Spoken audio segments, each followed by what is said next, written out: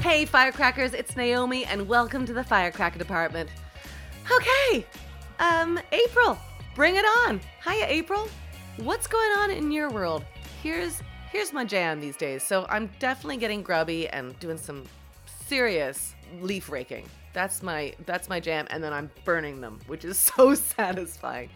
The other thing I'm doing is connecting with some old friends and doing some online hangouts that isn't about meetings, it's about just friendship. And I have to tell you, I don't know what your family situation is, but I'm one of two siblings. So at this point, it's just me and my brother, and then my husband's got just one brother and his family left. So our family bucket is not overflowing.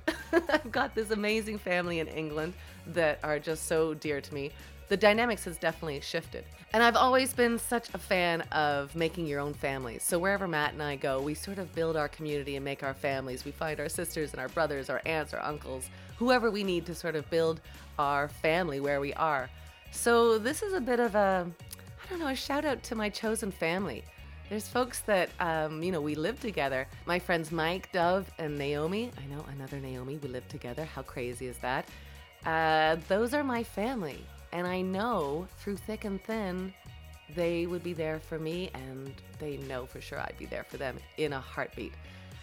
That's my chosen family. I'm feeling pretty lucky that I get to have people like that in my life that call me out of the blue just to check in on me, that send me cute little cards that just are present for me. And of course, I have my firecracker family that are my siblings. Oh my gosh, what would I do without them in the world? They're incredible people for the firecracker community, and then they're incredible people for me and Naomi's heart. They add so much joy. I'm hitting my chest where my heart is. It really makes my world so good. On my birthday this year, which wasn't the easiest birthday to get through, they all rallied around and made a video for me and did a Zoom chat, surprise Zoom chat for me. And they show up. They show up when I need them in a text, whether it's for firecracker stuff or whether it's just I need to chat. And boy, my life is better for it. Yeah. Who's your family and who's your chosen family? Hashtag firecracker family. Let me know what you got going on in your world and how you keep your family bucket overflowing and full of love.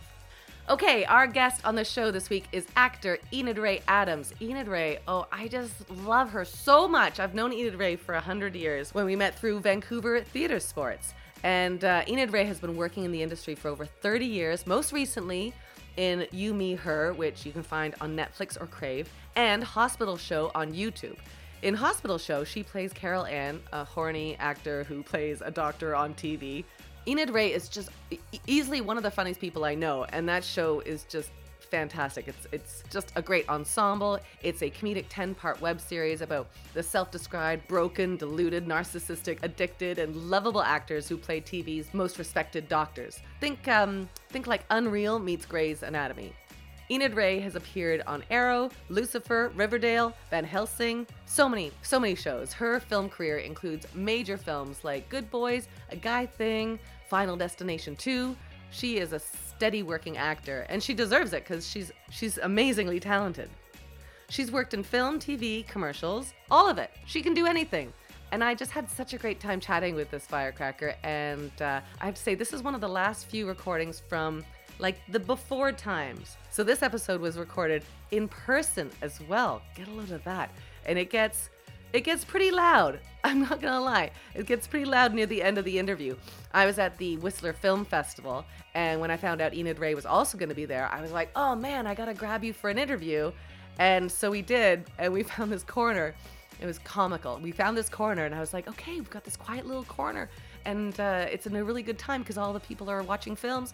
And then in the middle of nowhere, the doors just fly open, and this huge crowd of people come. It was pretty hilarious, but I loved our conversation so much that I was like, oh, we're just gonna battle through the sound, and I hope you will too. Okay, I'm thrilled that I can finally share this gem with you, and if you're not a fan of Enid Ray's, you will be by the end of this chat. Here it is, my chat with Enid Ray Adams. I was thinking about when we first met. 100 years ago. Do you think it was through Vancouver Theatre Sports? I think it was. I think it was. I remember think we were in the same class for a chunk. Yeah, I was not very good at it. It was not my strong suit. Okay, so I you're said wrong. Goodbye.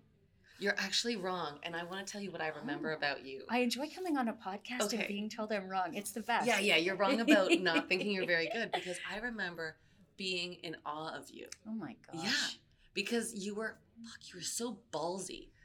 Do you remember just having that? Like, I mean, I think you're quite ballsy still, but I am quite ballsy. I just had no understanding of how the fudge to do theater sports. That sometimes works best. To not know what you're doing. I think I blacked it all out. What do you think you're, like, in retrospect, who do you think that Enid Ray was? Oh gosh, what year? Give me the year and I'm going to say 2000. Deeply thirsty. Deeply Cher? needy. Oh no, thirsty as in needy and thirsty. Thirsty is just a word I use to describe my tribe. You millennial, you. I learned from the youngins. Yeah. Okay, so at that time. Who do you think that was? That honestly, do you want to go deep? Okay. Okay. My mom had just died. In 2000? In June of 2000. Very suddenly.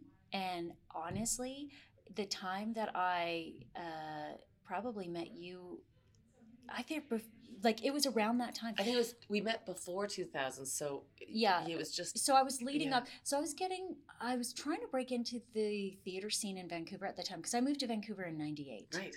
And so I think we met maybe around '99, somewhere around there. I think that's accurate. I tried my hat. Not my hat. I left my hat at home. You threw your head in and you put your hand in as well. Yeah, I threw my hat in the ring. Yeah, and got a lot of fingers and pies, balls in the air.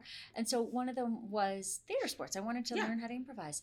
And so I was really leaning into a whole bunch of things that I didn't really know how to do, and trying it in a new community where it was exceedingly difficult to get an agent at that time. So hard. I couldn't even get past general auditions in the theater scene. Yes. And wasn't everybody at the time going, oh my God, everybody's working in Vancouver. Everybody kept telling me everybody was working in Vancouver. Yeah, don't you love that? And then I was like, I can't even get an agent. Yeah, it was so frustrating. It was the real in-person version of what social media is now. Yeah, right. Which is straight up horseshit, right? It was live Facebook. So it was live Facebook. That's exactly what it was. And so I remember meeting great people around that time. I worked with Jason Bryden, who was a mutual friend, who still remains one of my favorite people on the planet. God, although I see him maybe once every 10 years. He's just amazingly talented. I just adore him. Liz Bowen, one of the funniest humans on the planet Earth. Yes. Michael Tegan, like all of these wonderful people, and then I'm getting my sea legs a little bit, and then my mom died. And that changes everything. Of course. She was so young, and it was such a shock. She must have been. She was 44. Oh my God. I was 26 years old at the time. My brother was 24. My sister was 14. It was a shock. So that changed everything. Was she ill?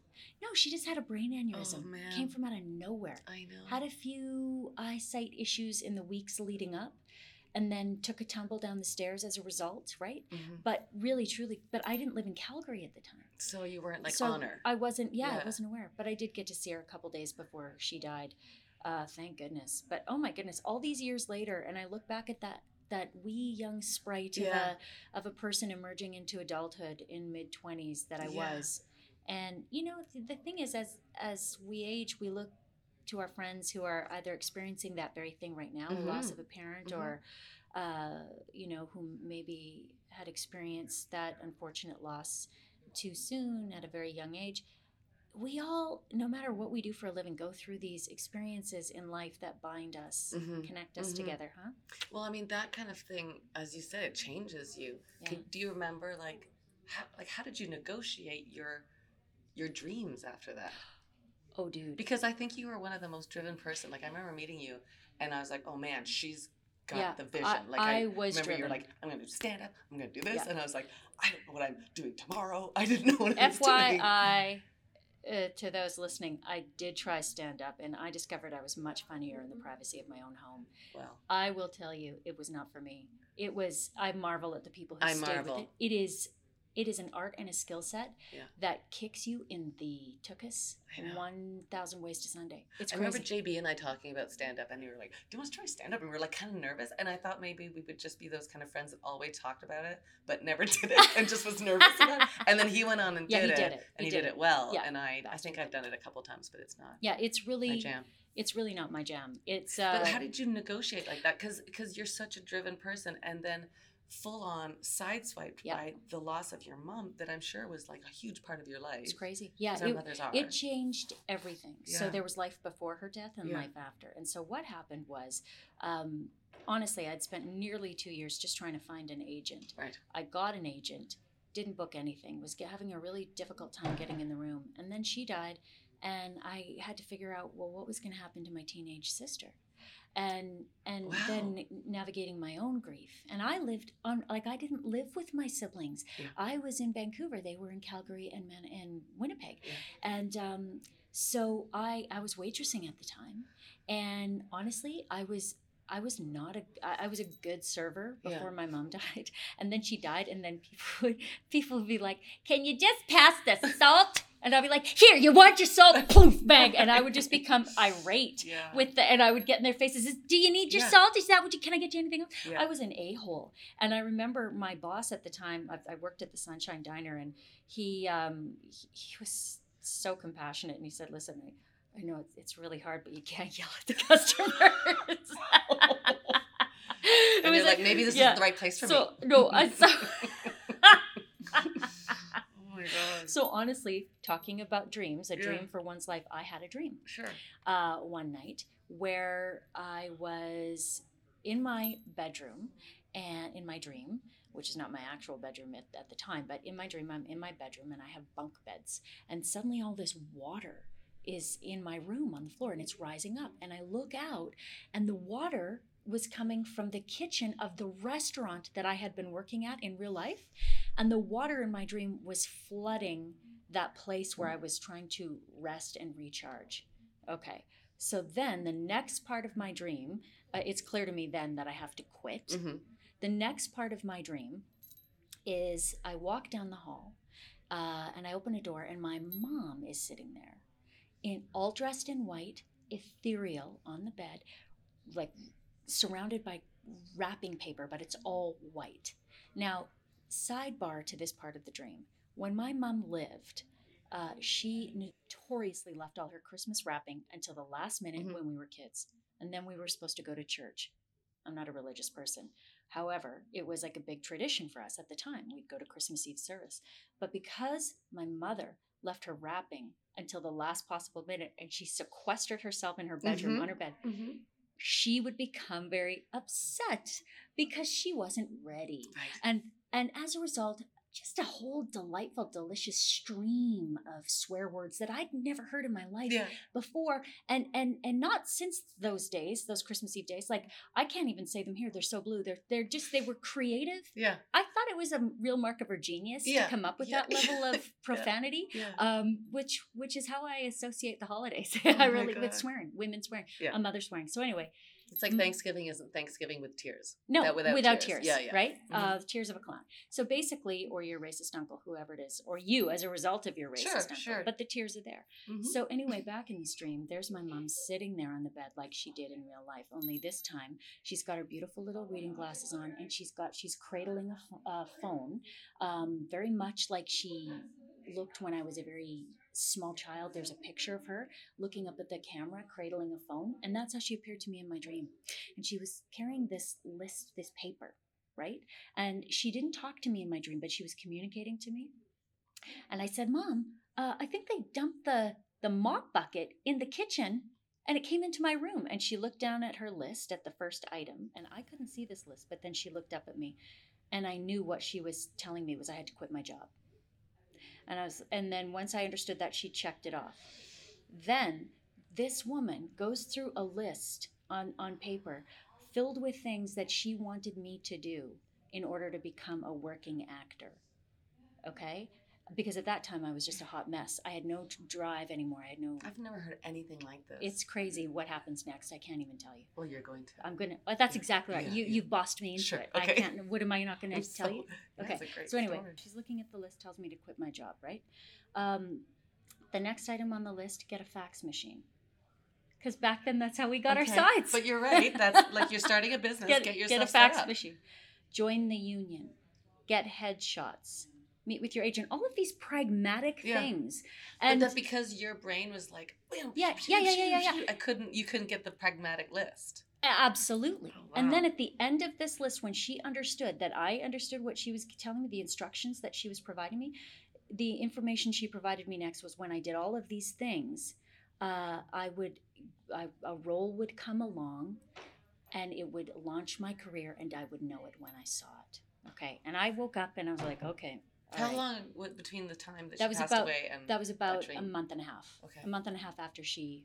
And had you died. seen her at all between that time? I hadn't seen her. I felt her. I did feel her. Yeah. I did feel. One time before I had this dream, I was sitting in my chair, just in a daze, all alone, right in Vancouver, and I heard her say my name so clearly that I turned to the left, certain that I would see her there. I've had that. It wasn't inside my head. It was really shocking. So I have this dream where she gives me these instructions, tells me to do all these things, and I do them all in the course of a couple of months or so, and nothing happened, and I was getting really anxious and antsy, and I thought, well, I did all these things, Mom, and where's this role? And then I get a call from my agent, and I get an audition for the next day for a series at the time called Da Vinci's Inquest. I believe it was this third season, and it was a guest starring role. And so where do I go? To my fax machine that I bought because my mom told me to. Dust it off. And I pull out my sides, and you know what the character is? A woman whose mom had just died very suddenly. And I couldn't believe it, dude. I knew exactly what that role was. I have never in my life looked at sides and said, I'm going to book this part ever, except that one time. And I went in, no makeup, just did the scene. I went in for a pre-screen, and then I went in for a callback, and I booked the job. And it was the first job I ever booked in television in Vancouver after struggling for like 2 years. Wow. And it launched my entire career. Wow. Couldn't believe it. So that's incredible. What a gift your mom I continues to be, right? Yeah, like absolutely. that kind of voice, it stays with you, you know? And it comes back. I don't experience a connection with her very often anymore because it's been 19 and a half years since she died. Right. But I have had so many dreams of her. And you know what? Who knows what it is? Is it otherworldly? Is it my own inner wisdom, my subconscious? It doesn't really matter to me because the feeling I get from it is so meaningful. Mm-hmm. The connection to my mom who's no longer alive. And, I appreciate it very much. And there are times when I just feel like, is there something beyond what we're experiencing here? Because there are things that happen that are just so beautifully shocking, so she died at the age of 44. Yeah. Okay. The year I was about to turn 44 was not a very good year in my career. So I'd had, as most actors do, you have your ups and downs, Sure. you work a lot, and then you're like, holy crap, am I ever going to work again? And so I was at a time when I maybe had, I don't know, 5 days on set or something. And, my husband and I have 2 kids, and we need for me to be working in order to help provide for this family as we live in one of the most expensive cities in the world, It's right? nuts, yeah. So... And those boys need things. Yes, exactly. Like they have like food. Yeah, sometimes they need water. And they're demanding. Shit. It's crazy. I mean, I'm going to have a word with them later. Yeah, obviously. So anyway, right in the middle of all of this, where I'm thinking I need to retire because I need to find a different career. We get rent-evicted. What?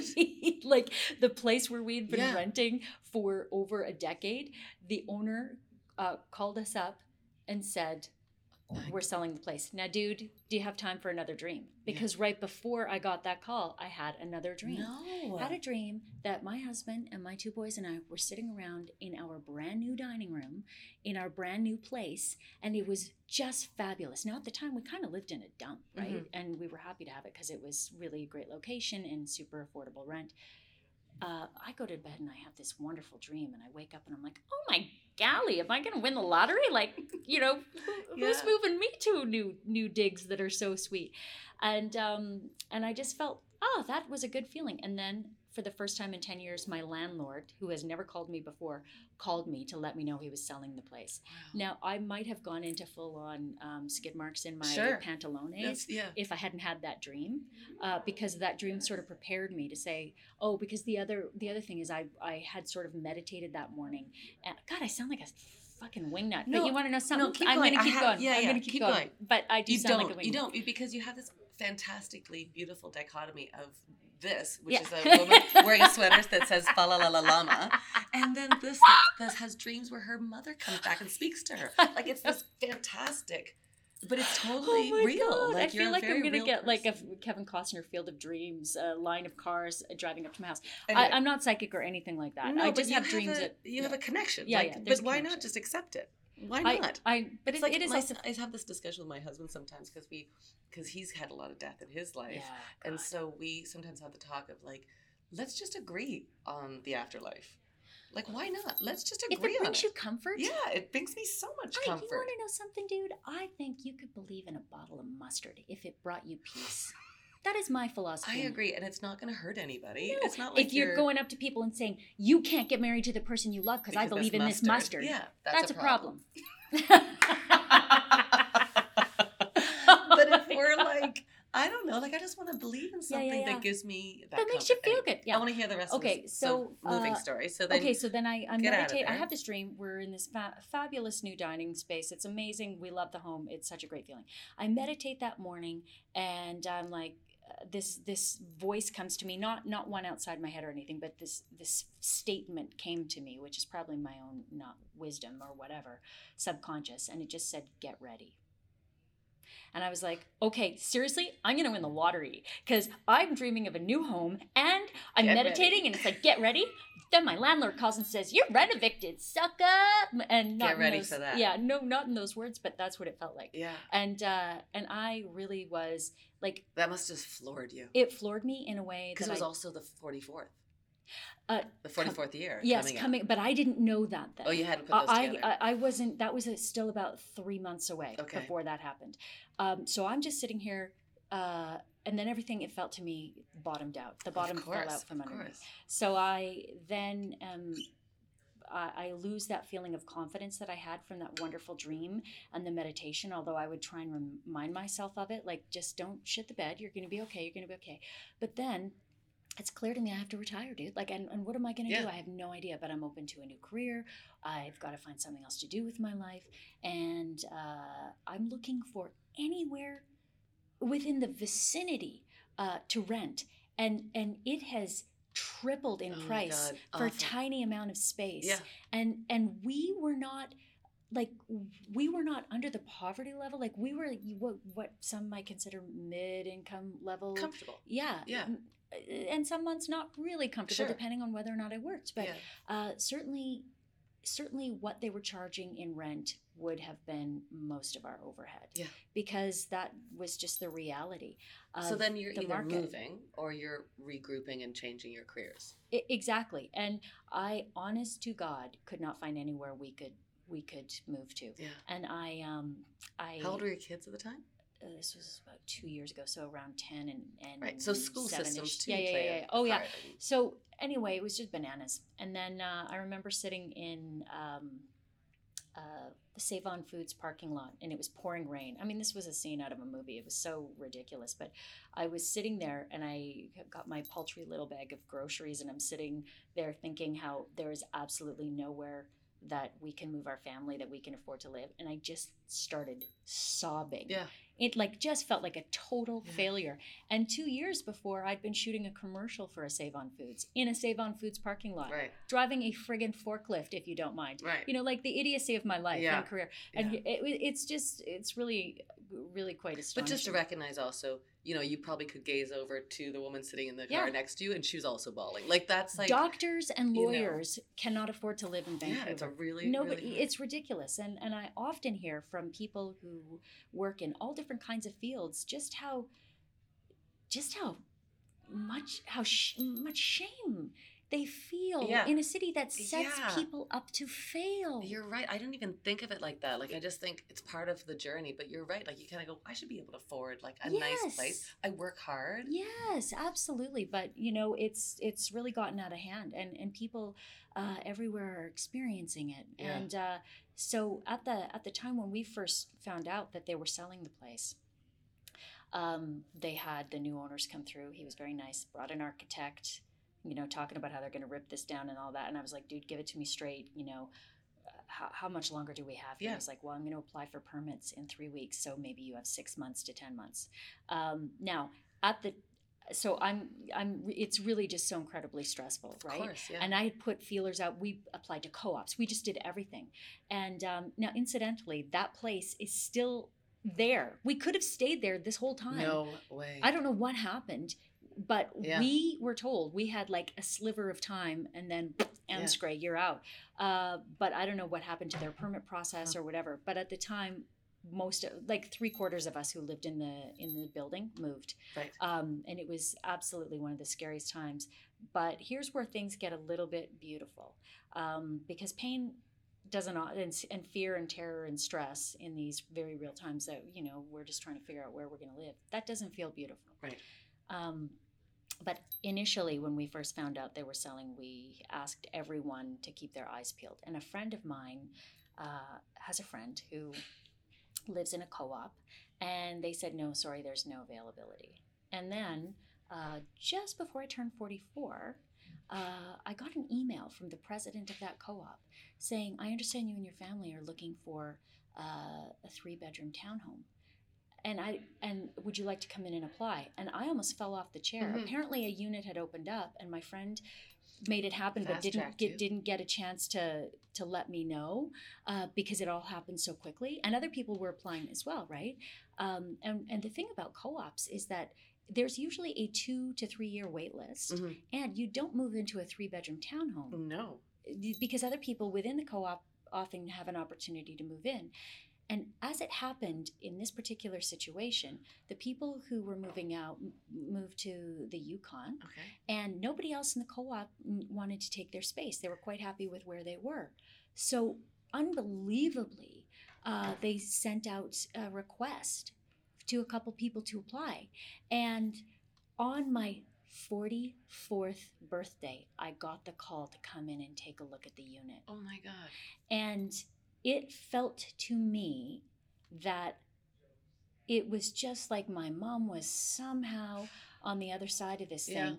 Because the other part that I haven't really shared is, you know, when you lose a parent that young, at such a young age, you kind of have that irrational part of you that is concerned you might die at that age. And so I was leaning up to that in all of this stress of not knowing where I was going to live, and just thinking to myself, please don't let me die at 44. Like, I've got these little kids, and I love my husband. I want to be around, and I want to raise these boys, and I want this to be the beginning of the second half of a magnificent life. Mm-hmm. And mm-hmm. when I got the call that my living circumstances were going to work out, dude, I felt like I won the lottery. Mm-hmm, of course. Really did. And I really wish that feeling of security for everybody. Oh, God.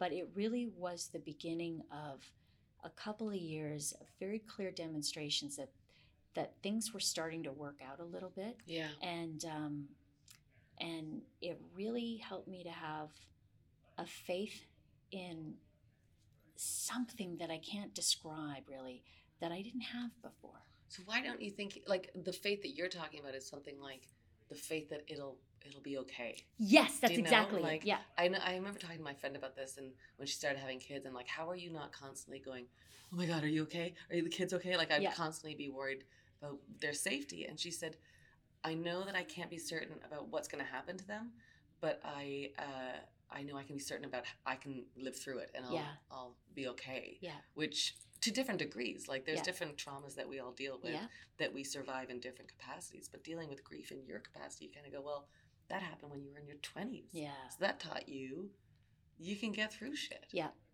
Yeah, it really, and some lessons, I mean, some lessons you learn and you don't even know you learned them, right? Like, it's not even until you have that power of hindsight. Yeah. The ability to look back and have a tremendous amount of appreciation for the life you've lived. Did that put your career sort of in a place of like reality? Do you know? Like, yeah. Because like living with grief, because I think you always live with it. It's just living around it. Yeah.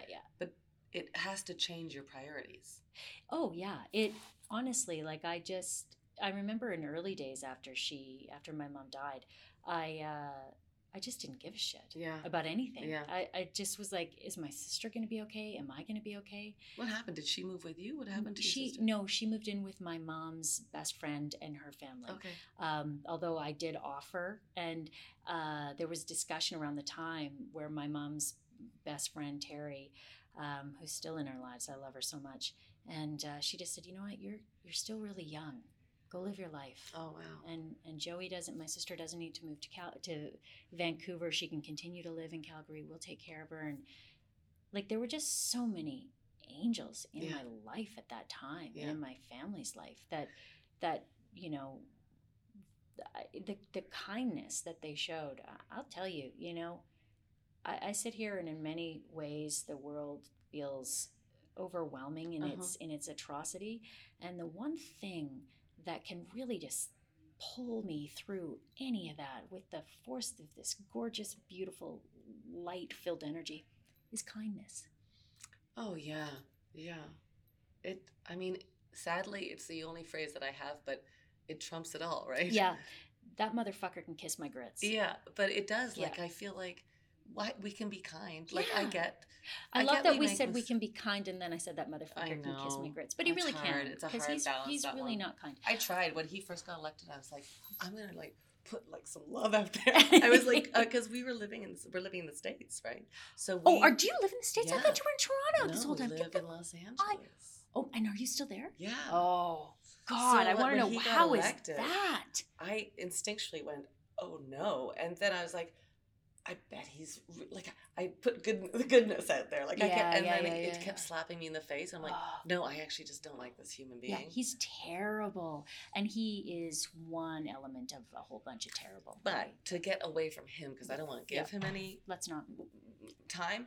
But like, that's like this kind of discussion will rise above it. Mm-hmm. Do you know? Mm-hmm. Like, and when you talk about like going through something like that, like people will listen to this and be like, thank you, because that'll show me a path. Yeah. Like, we got to show each other paths through this, because we're all each other has. Yeah, and absolutely. As you said, the kindness thing, we got to just. And you know what's great too, in addition to kindness, is advocacy.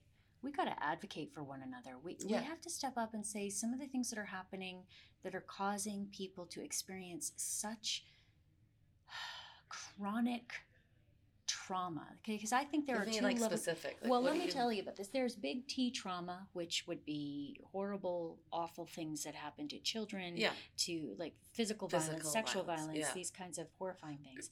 That's big T trauma. And then there is small T trauma.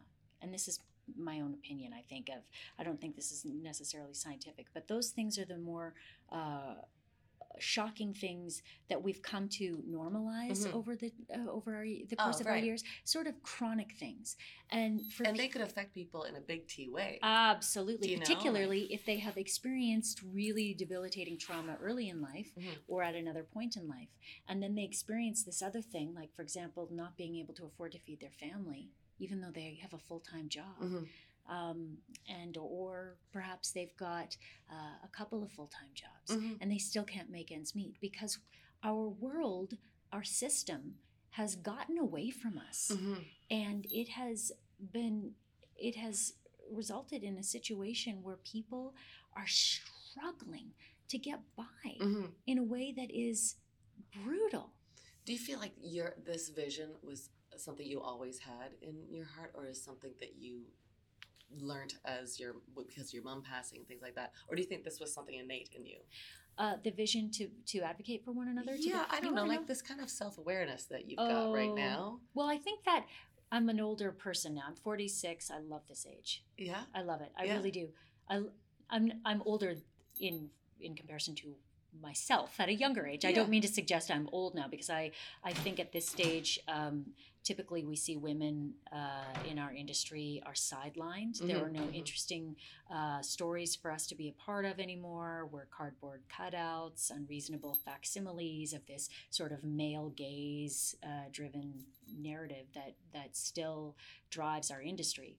So when I say I'm older, I don't mean put me out to pasture. I mean, holy shit, I am loving some of the experiences I'm having now. And that self-awareness, I think, tends to come our way with some of the age and lived experience. But when we talk about this vision of taking care of one another, like when I was a kid, and my mom was a single parent, right? Raising 3 kids at the time. When I was a person in elementary school, she had like 2 or 3 jobs at any given time just to provide for us to the best of her ability. When I was a kid, there was this huge hurricane in Jamaica, and it really caused a lot of loss of life, and people lost their homes, and there were a lot of people in need. And my younger sister is Jamaican Canadian. And so my mom, in and amongst all these jobs that she was doing to try and, pay her way, single parent, 3 kids, doesn't have any time to even think about 2 things she could do for herself, proceeds to organize this massive donation depot. She goes and talks to someone, I don't know, they loan her this warehouse. She goes on the news, and she's like, I mean, she's the Norma Ray of, it's not a unionized thing, but leadership, that kind of inspiration. Yeah, like and she never talked about it. I just remember watching as a kid her being interviewed, and she was just talking about why it was important to help these people. And I, years later, would look back and think, how did you even? I am married with a participating partner as a parent, and I fall asleep in my chair every day after dinner. Right. Like, so where does she find that? I don't know. How did she find the time? Where did she, that's drive, that's passion, yes. that's and that's where I saw that. Necessity, yes, right? absolutely. So you see necessity in the places where, I have no place for my family to live. There's a necessity that's probably going to drive you the same way. Yeah. But did you have, have you always been this kind of self-aware? Is that something that she taught you and you've taken on? I think I learned it from her at a very young age, and then I was like a snot-nosed teenager and a real a-hole for sure. And I had. Did you rebel? Were you big?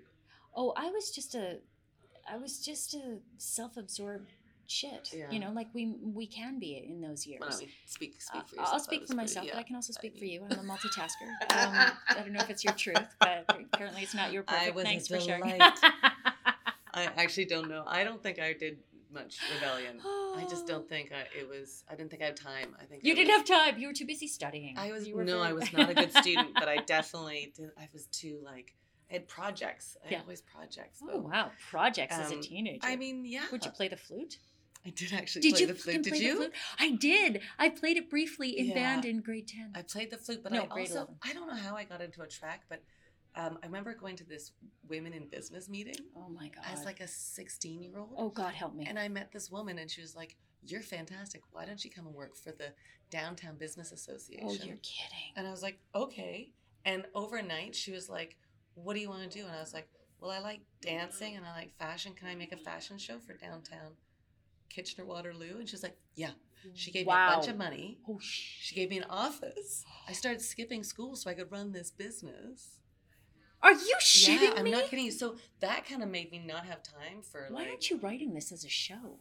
You've written the script, please. No, I mean, that's a whole other world. Anyway, but going back to the world of self-awareness, because I think this is what I'm not saying this right, but I'm going to find a way into it. But when I first met you, I thought that you were just a career-minded, that's your laser focus.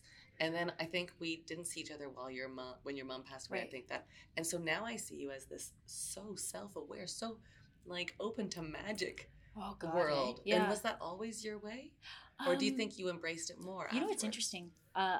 For a very long period of time, I explored the understanding of atheism as my own understanding. And I say understanding because although atheists will say it's not an understanding, it is the way it is.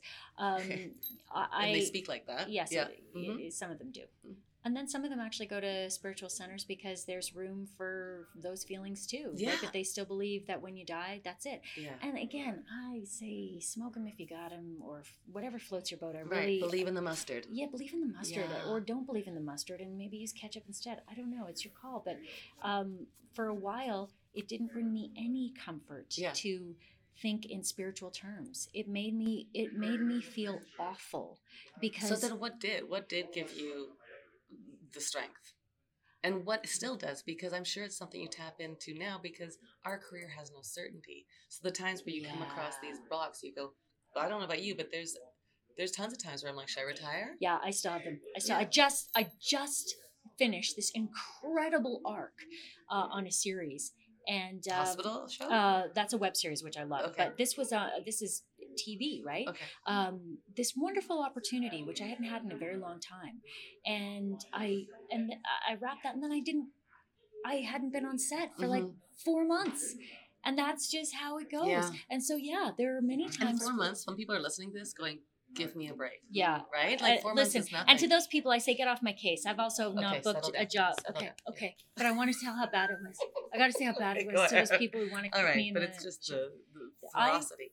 I once went through a 4-year long dry spell. But isn't this the optics? Like, we look at the Enid Ray online, and you're like, oh my God, Enid Ray, she's always working. You know what I want to say to that? I try and do this.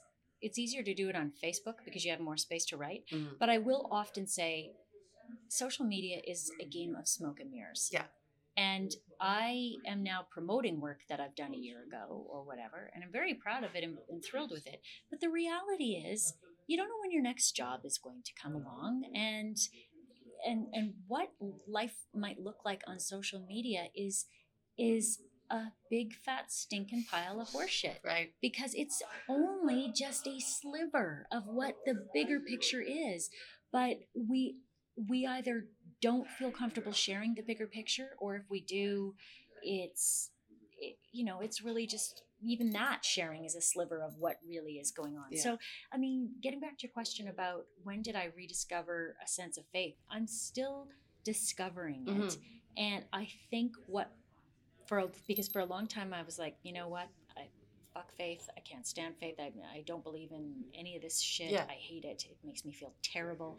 So I took a break and I lived my life looking through the lens of an atheist, which is to say, right now is all we have. Okay. So you can still be good to people and to yourself, and then not feel beholden to some sort of afterlife, golden light at the end of the tunnel. And what's interesting to me is that also feels like a big part of the spiritual life I have right now, which is be present. Who cares what comes next? If you get so stuck in what you're worried about happening in the future, or immersed in thoughts of whatever happened in the past, it really is just, all it does is suck life out of the present moment. Right. But how do you put that into practice?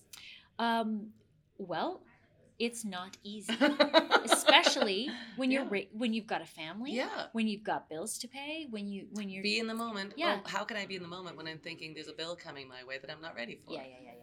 So what are your I do tools? And the other piece of this that I do need to talk about is I want to acknowledge for anybody listening who might also have a similar experience, I have really intense anxiety. Yeah. So that is a mental illness that has... How does that manifest? In... like breathing, or it's manifested in a few different ways. So stomach in knots so tight I can't stand upright. Wow. My diaphragm, like I can't catch my breath. It feels like a tight band. Migraines. All of this kind of thing. One time I had a panic attack so severe had to go to the hospital. Wow. Yeah. To rule out heart attack. Like these things are actually pretty common. And so when you're experiencing those symptoms, Yeah. it is even more difficult to be in the moment. Yeah. Then you have to treat the symptoms of an illness. Yeah. And so there are a few different ways of looking at this. And I think the best way to deal with it is if you are in a spiral, or if there's two different things going on. You can be experiencing symptoms of whether it's depression or anxiety, and they can send you into a spiral. Mm-hmm. The other thing is you're just feeling frustrated about the past or the future, and you can't really stay present in the moment. So for the first thing, I found for me what works is finding a way to interrupt the spiral, the symptoms. Yeah, great. And so what I do is big fan of counseling. Yep. I reach out to people to have conversations. I think I know medication works well for some people. Mm-hmm. I think interrupt the shit out of that. Yeah. Without judging how you do it. Like if you can, right? Because sometimes the spiral happens so fast that you're oh man, I'm in it. You're in it, and you're on a train. You didn't even know you got on the track to get, or on the state. You didn't even know you got up to that fucking door to help yourself into the train, and then suddenly you are all the way down into North Dakota. Yeah. How did you get from Vancouver to North Dakota? I don't know. I know. But that's how fast it happens. So the other thing about being present in the moment, though it's easier for me to do that when I'm not experiencing anxiety. Sure. Then I have to treat the symptoms of the anxiety if that's in fact what's happening. But if you don't have the tools already in place, then it's not like you can quickly learn the tools to deal with the anxiety. You have to have the tools when you're not anxious. Yeah, and the problem with all of that is that people up until recently haven't been talking about that stuff. Right. So people are experiencing anxiety and they don't even know. Yeah. I didn't even know I had anxiety until I was talking to someone a few years ago who described her exact symptoms, which were the same as mine. Yeah. And she had been diagnosed. And if I hadn't had that conversation, I would have just gone through life thinking I'm easily stressed and tightly wound. Yeah. But that's not what anxiety is. That's like the joy of storytelling. Yeah. And just sharing these episodes of our life to be like, okay, good, I'm not alone. Yeah. It's almost like when I find a lump on my shoulder, I'm like, oh, the lump on my shoulder. I'm and then dead. you find another lump on your other shoulder, and you're like, oh, I'm fine. Okay. 2 lumps. Yeah, they're not a lump. Yeah. And then when things are going well and you're just feeling like having a tough time being in the moment, I visualize. Yeah. And I have a dog. Yeah. Who's the best thing in the history of the world, and I take him for walks. What's your visualization? What do you do when you visualize? I visualize my living space. I visualize how I feel in it. I visualize. And it's brief, so I do it for about 4 minutes or so, and I just visualize the kind of life that I want to live, and then I feel a little bit grateful. I try and feel grateful for that, and because I can be really pissed off. I can really get frustrated by things, and if I don't actively pull my thoughts back to a place of appreciating my badass self and this life that I have, regardless of whether or not it is what I envisioned in my 20s, my life's pretty fucking great. Is it different from what you envisioned? Oh, absolutely. What did you envision? I envisioned having my own show. I envisioned owning my own home. I envisioned all the things that we as actors envision, in terms of what we think success is. Yeah. And then I had to redefine success in order to be happy with what I have. Yeah. Yeah. I mean, that's not an easy journey either, to let go of some things. It does come with age. Otherwise, we will lose our shit on a daily basis. Like, what are you going to do? Go through life begrudging who you are? No, but here's the thing that I wrestle with. It's the being valued. Oh. This is the wrong industry for us. But aren't you in that world too? Like when you kind of go, I put my time in Vancouver. Dude, yes, 1,000%. Yeah. That is the one thing that will trip me up. Whenever I get tripped up, it is because I feel devalued. In an industry that doesn't give a fuck about any of the people in it. In an industry that values certain people over others based on their department, based on their resume, based on their gender, their appearance. It's like a big junior high school, what we work in. And honest to God, if I'm having a shit day, it's usually because I was feeling devalued in some form. And that's so how do you I'm going to raise my voice. Because there's a big crowd. And I can't do anything about it. I got to just roll with it. We could throw a bike into that crowd. I could throw a bike into the crowd. That would not work. But how do you then, so my therapist would say, how do you value yourself enough not to need it from somebody else? Oh, that's a whole other Isn't that a whole other podcast? It is, because that's, I don't have any answer for that, because I still try and do that for myself. Yeah. What I try and tell myself is if I've assumed that someone has devalued me, I've really probably concocted an entire scenario that they have given thought to and invested energy in order to devalue me. And you want to know something? At the end of the day, they probably didn't even have any idea that they even saw me that day, and then they were just walking along and over here, and they got to go get their kid from jiu-jitsu. Right. And I'm like, you don't want to work with me. You don't want to pay me. You know, that kind of shit that goes through your head. Well, we're so good at that kind of talk. Why don't we just get good at the other talk too? Of like, that's the key. That's a whole skill set. Getting good at the other talk. It's a muscle. It's a muscle. That muscle on me is flabby, and I want to strengthen it. But it's what you said about, like, if you can find yourself going down the wrong path, throw a bike in there and take the other path. So when you find yourself in the spiral of, like, they don't want to work with me, they don't want to pay me, then go, no, it's not about, like, it's training. Like, some people are like, oh, Naomi, you're so positive. Like, it's training. It is training. To be positive so that it's not a flabby muscle. Yeah, and you want to know something? I remember years ago that you talked in those terms. I can't remember the specific words you said. I just learned it last week. But you had talked about money years ago when we first knew each other, and you talked about it in terms of not seeing yourself as a starving artist. I always remembered that. You had this conversation, and maybe you were trying to train a muscle then, I don't know, but it really stayed with me. I remember a few conversations over the course of my life that I've had that were women, and I was talking with women, colleagues, at different stages in my life, and they left a mark on me because they talked about monetizing your work, treating this like a business. That's so funny. And in your case, when you were talking to me, just not seeing yourself as a starving artist. Of course you work, you have the ability to earn money, and why wouldn't you want to, buy property or create this for yourself or do whatever? So that those kinds of conversations stayed with me. So I think that's how we sort of I think that's a good way of throwing a bike at someone. That you don't even realize you're throwing a bike their way. Right. But you're planting a seed. Yeah. And maybe they can ride their bike on that path of that seed. I'm going to kiss you on the lips. This is how it happens. We should do it. What's the thing for you now? What's your passion? What's your drive now? You got these two great kids. I've got these kids. I love my community. That's a new thing. Yeah. Back when I was a couple years ago thinking I'm going to retire, I really meant it. And I started looking for other things to do with my work. And a friend of mine, Ellie Harvey, who is a very funny woman, God help me. One of the people that changed my life as well. Right? Because she believed in me. She is a whole other podcast on her own, that woman. She was a director on our union's executive board. Oh, okay. Right?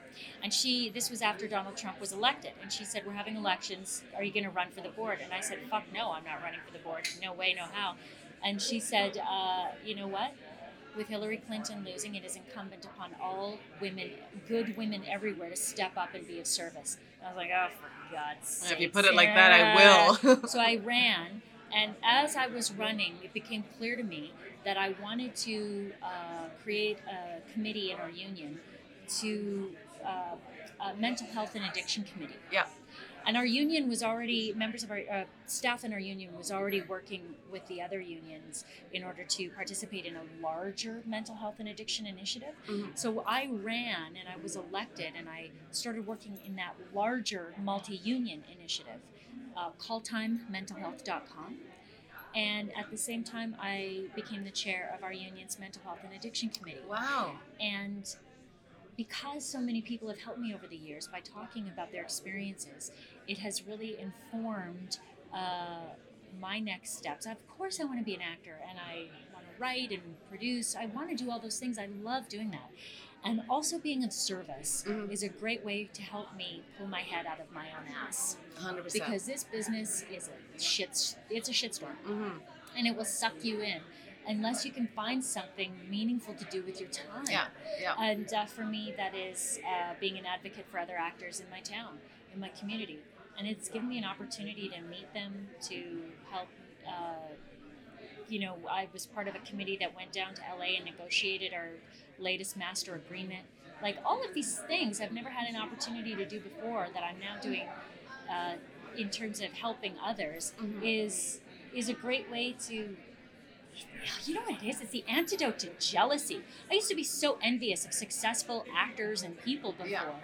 And now I just feel so much appreciation that I get to be among them. Sometimes I get to be really successful. Sometimes they get to be really successful. But a win for one person is a win for the team. Yeah. 100%. That really helps me get my head on straight. Yeah. It really does. And just talking with people who have these great ideas, and I'm in a position on the board to help, with a project as part of our mental health and addiction work that we do, to help others put together resources, like all of these things. Yeah. People start coming together out of the woodwork when they were maybe isolated before, and then we're a community. And that's in addition to hopefully doing some incredibly meaningful roles, writing, all of these things. I think moving forward is about connecting with my humans, connecting with my peeps, and being inspired and moved by them, and advocating on their behalf in return. I love that. I also love that you're starting to spin that plate, because I always think it's like, like your acting job is like your boyfriend. When you like, oh my God, we're having such a good time. But then when you have like rocky roads, then you're like, hey, other friends that I've forgotten about. Yes, so that is perfection, how you just said that. Because I think that we often rely on other people to create our happiness. So if you're waiting, then you're going to get you're effed. So can you see this kind of becoming more and more of your life, this kind of union work? I think it's a lot of work. Yeah, it's a lot of work. So it's still important there to find balance. So how does that go for you? It's challenging. Yeah. It's challenging, but it's a good challenge to have. And I think I'd like to run for another term, but I really do feel like there are some interesting things that are going to unfold. I have no idea what they are. I don't even know if they're in this business. I hope they are. In film and television, I hope they are. Yeah, I mean, would you ever consider giving up acting? Like, you're one of the most interesting people to watch on stage and on camera. That's very kind. I mean, did you see how I didn't say? Did you see how I didn't say? But again, you've gone.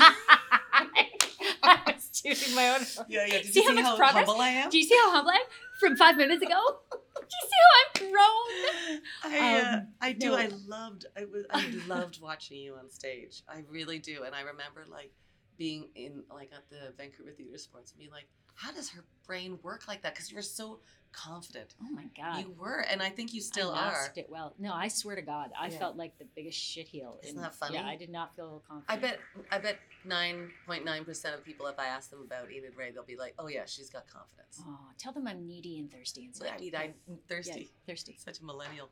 I love that word, so thirst. So where are you going? What's the next? The truth is I don't know. That's okay. Yeah, I really have no idea, but I hope it's something that will continue to push me so that I, grow beyond where I'm comfortable. Well, maybe I shouldn't ask where you're going, but what's the thing, as we seek the balance, what's the thing that you need more or less of? Ooh, that's a great question. That's a great question. What do I need more or less? You know what? I bet if I asked myself that question on a regular basis, I'd be able to decipher the best path to balance. Because when you're juggling a whole bunch of balls, it's tough to find balance. And you're not really thinking, do I need more or less of any of this? But you're, as a mom, I think there's a level of just get through the day and make sure everybody's fed and looked after. Yeah. But then I can feel it in my body too. Being at this festival, I'm so unbalanced. I need to go home and regroup. I need to get back to my people and hang out with my friends. And you know what I need more of? I need to do some theater, and I need to do some more creative work with creative people. Yeah. I really this web series that's out right now. Well, there are two. One is Life XP, that was written and created by an incredible young woman, Cassandra Ebner. Okay. And her husband Trevor directed. They are remarkable stunt Okay, great. performers. These Yeah. people, like the stunt community, the Life XP is largely a web series that is created with the participation of Vancouver's brilliant stunt performing Amazing. community. Please go watch Okay. it. It's really Okay. incredible. And then the hospital the show. opening scene of that Oh. is like it's like low budget low, okay? And it looks like $1 million on camera. Amazing. I just couldn't. It's the coolest thing I've ever been Okay, in. well, I go swear see to it. God. What is it like? .com? Life XP. You can look it .com? up. YouTube, maybe? YouTube, yeah. Okay. So it's YouTube. Okay. And then Hospital Show. Yeah. Which is the creation of Adam G. Reed. Again, another actor, director, I know him writer. from Toronto. He's amazing. I think I might have worked with him at Ryerson. Yeah, he had this idea and for many years, and then he just worked his ass off, Yeah. and then he got this camera, and I'm thrilled with it. It's so funny, and there's such a great group of people in it, and that's also on YouTube. Yeah. And so these are individual colleagues really just taking the reins and driving forward, creating their own content, and I really would like to see. I'd like to see more people do that to the best of their ability, and I'd like our industry to support it because the work is fantastic and it resonates with audiences. And so if we can find a way to support that so that more audiences can see them, I'd love to see that, and I'd love to be a part of that kind of creative work and moving forward. Like, could you see writing for that kind of show? Would you, Oh, or I'd love writing to your write for own that. thing? Or I mean, I've never written for television, but I do need to write something. I think everybody needs to know. write something. Everybody. You know, regardless of but what they let's do just for a say living. writing, like, in quotations, because writing's hard. It's fucking hard. And it might be like, my favorite way to write is like you and I improvising a scene. Yeah. I'm going to record it and transcribe yeah, it. I've yeah. written something. That's oh, still shit, writing. that's great. Yeah. But like somebody else needs to lock themselves away in a Yeah. cabin for 4 I weeks. don't lock myself away. I wrote and produced a PSA called We Can Help Yeah. as part of the Call Time Mental Health initiative. And when I was writing that, I mean, it started off as this tiny little teeny tiny 1 minute thing, but then it became this huge love letter to the community. And in the course of writing that, I could think of nothing else. Yeah. Like I was so, when I'm locked into something I'm writing, whether it's really essay form or something of that nature, I can't think of any other thing. Yeah, you get and obsessed. so, I don't know how to write when I'm not in that space. Right. That's a challenge. I don't know what to do, but I'd love to write more. I'd love to do more. I'd love to do work that scares the shit out of me. Did you see that Phoebe Waller-Bridge? Oh my God, you just quoted Phoebe Waller-Bridge without even knowing it. I didn't know that. I'm No, gonna I've send you seen the clip. Fleabag. I've seen No, Fleabag. but she did a clip. She's like, write what scares you. Oh, I had no idea. Oh, yeah. You're channeling. Okay. God, I love that woman. So because one of the things with Firecrack Department, we're always talking about what you're working on, how can we help? Yeah. So how can my community with Firecrack Department help you with your pursuit of your next thing or with the things you're working on? Well, honestly, I would love to see a huge audience for Hospital Show and Life XP because it was a thrill to be a part of those things. And I know that I know both of the parties that produced it, both Adam for Hospital Show and Cassandra for Life XP, did it as a pilot of sorts to make longer form content. Yeah. And they need the support. And I'm involved in both of those projects. And anything anyone can do to get eyeballs on these projects on YouTube, Hospital Show, Life XP, that would be a great gift for me right now. I really could talk to you forever. And I'm going to turn this off and then I'm going to talk to you for another 45 minutes, I'm sure. But what's the thing, we always end with, what's the thing you would have, advice you would have given your younger self? Oh, God. Don't be an asshole when you feel triggered. Like, don't lash out at anybody. Like, have patience with people. Yeah. And especially have patience with yourself. I really like would.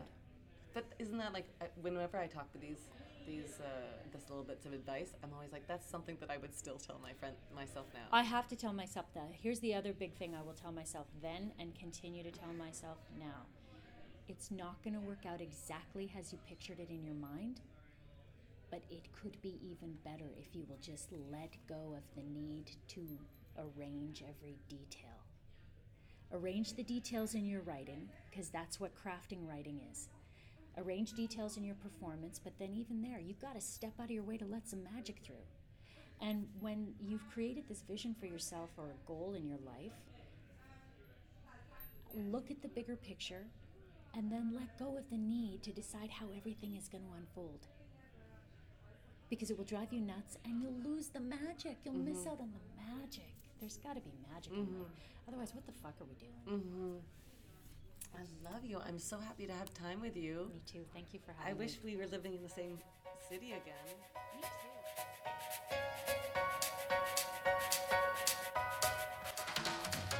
Yeah, she's just so, I mean, I remember meeting Enid Ray at Vancouver Theatre Sports and thinking, she's electric.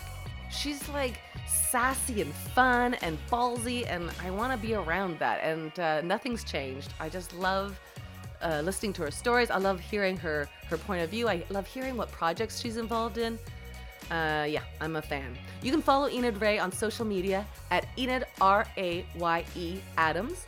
You can also follow her shows at You, Me, Her, or Hospital Show at Hospital Show, go figure, and at LifeXP_series. Hospital Show is available anytime on YouTube, so go check that out. You can also stream You, Me, Her on Netflix and Crave. I have to tell you, Firecrackers Gail Harvey and Gabrielle Rose are also part of that amazing show, so watch it and then give us some like firecracker love. Tell us what you thought about seeing those firecrackers involved in that project. Gail has directed, and then Gabrielle's guest starred, and now we've got a triple threat with the Enid Ray Adams rounding out the bunch. Okay, before you now fall into a huge Netflix binge, head over to whatever app you're listening on and give us a quick review. Yeah, just a couple of emojis or maybe a heartfelt note. We'd love it. And we appreciate every single bit of feedback that we get. Thank you so much for the folks that are tweeting and leaving comments in our Instagram. We reply to every single one of them, and it really makes our day to know that we are reaching you. So thanks. Thanks for listening. Thanks for putting us in your ear holes. I'm Naomi Sneakus, and we'll see you next time. Winnie Wong is our Firecracker head producer. Follow her at Wonder_Wong on Instagram and Wonder_Wong8 on Twitter. Sydney Nielsen is our co-producer and head editor. You can follow them at Sydney_Nielsen, Sydney like Australia, Nielsen like milk. You can follow me on social media at my last name at Sneakus, SNIECKUS. The rest of the team comes at you from Toronto, Los Angeles, Austin, London, Dubai, and truly from all over the world. And we are so excited and feel so lucky to have two amazing, incredible Firecracker interns for the winter of 2021. Fran Caviello and Saba Dolati. And I have to say, these are Firecracker humans to their core, and we're so lucky to have them with us. Get into the full Firecracker Department core team at firecrackerdepartment.com/about, because we're always updating and we're always growing. Stay tuned to our newsletter for advance updates on our monthly meditations, upcoming mentorship workshops, live script department readings, festival partnerships, weekly writing workouts, and dates for 2021, and so much more. There's lots going on in Firecracker Department. Don't forget, we also have a weekly brunch on Zoom every Sunday, and our live Firecracker follow-ups return this month, so stay tuned to our socials for who and when. Now, whether you're a first-time or a long-time listener to the Firecracker Department, we always want to hear from you. We love hearing what quotes, the specifics, the nuances of things that stuck with you from each of the episodes. We mean it. We really do. And we respond to every single thing that comes our way. If it gives your brain goosebumps, or it piques your curiosity, or makes you want to stop and write something down, send it back to us, or our Firecracker guest, or both. I mean, everybody likes to know that when they put something out into the world, that it resonates. And if it sparks something in you, use that creativity to take some creative action. Let us know. Share it, because it just reverberates, you know? If you see somebody being creative, that might spark somebody else's creativity, so pay it forward. Thanks also to Jeff Milutinovic and Igor Korea for our theme music, and thanks to you. Yeah, you, sitting there, driving there, walking there, working out there, and taking time to listen. We know there's a lot of options out there, and we really appreciate you choosing us. We hope to see you at the Firecracker online community, maybe brunch, maybe the writing workshop. Come on and share some time with us. And until next time, thank you for listening to the Firecracker Department. We'll see you next time.